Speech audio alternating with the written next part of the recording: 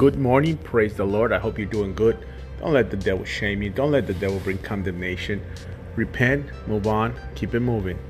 Keep trusting the Lord. God loves you. He cares about you. I'm praying for you. I am praying for you.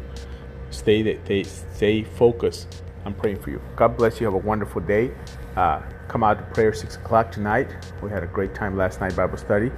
I invite you for tonight. Don't stay home. Hebrews 12:14 is the word. Work at living in peace with everyone and work at living a holy life. That's it. For those who are not holy will not see the Lord. You got to be holy. You say, I don't feel holy. It doesn't matter. If you got to be holy. That's what God says. So the person of the Bible for today is Stephen. I'm going to jump back and forth. Stephen was the first martyr. Stephen was a deacon, actually. When there was problems in the church, the Greek widows were not being fed, so they went to the apostles. The apostles said, listen, we can't serve tables. We got to study the word and feed the people and pray. Pick some people. So they picked 7 men. Stephen was one of them. Became a great leader. Didn't live too long because he got killed. They killed him. Paul was had that say.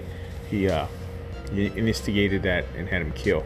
But he was the first martyr, and he followed Jesus' steps. When they were throwing rocks and killing him, he says, Lord, forgive them, for they don't know what they're doing, just like Jesus. So that was Stephen, great man of God, deacon. He started serving tables. Are you serving tables, or are you trying to get your own agenda, your own platform? God bless you. Have a wonderful day.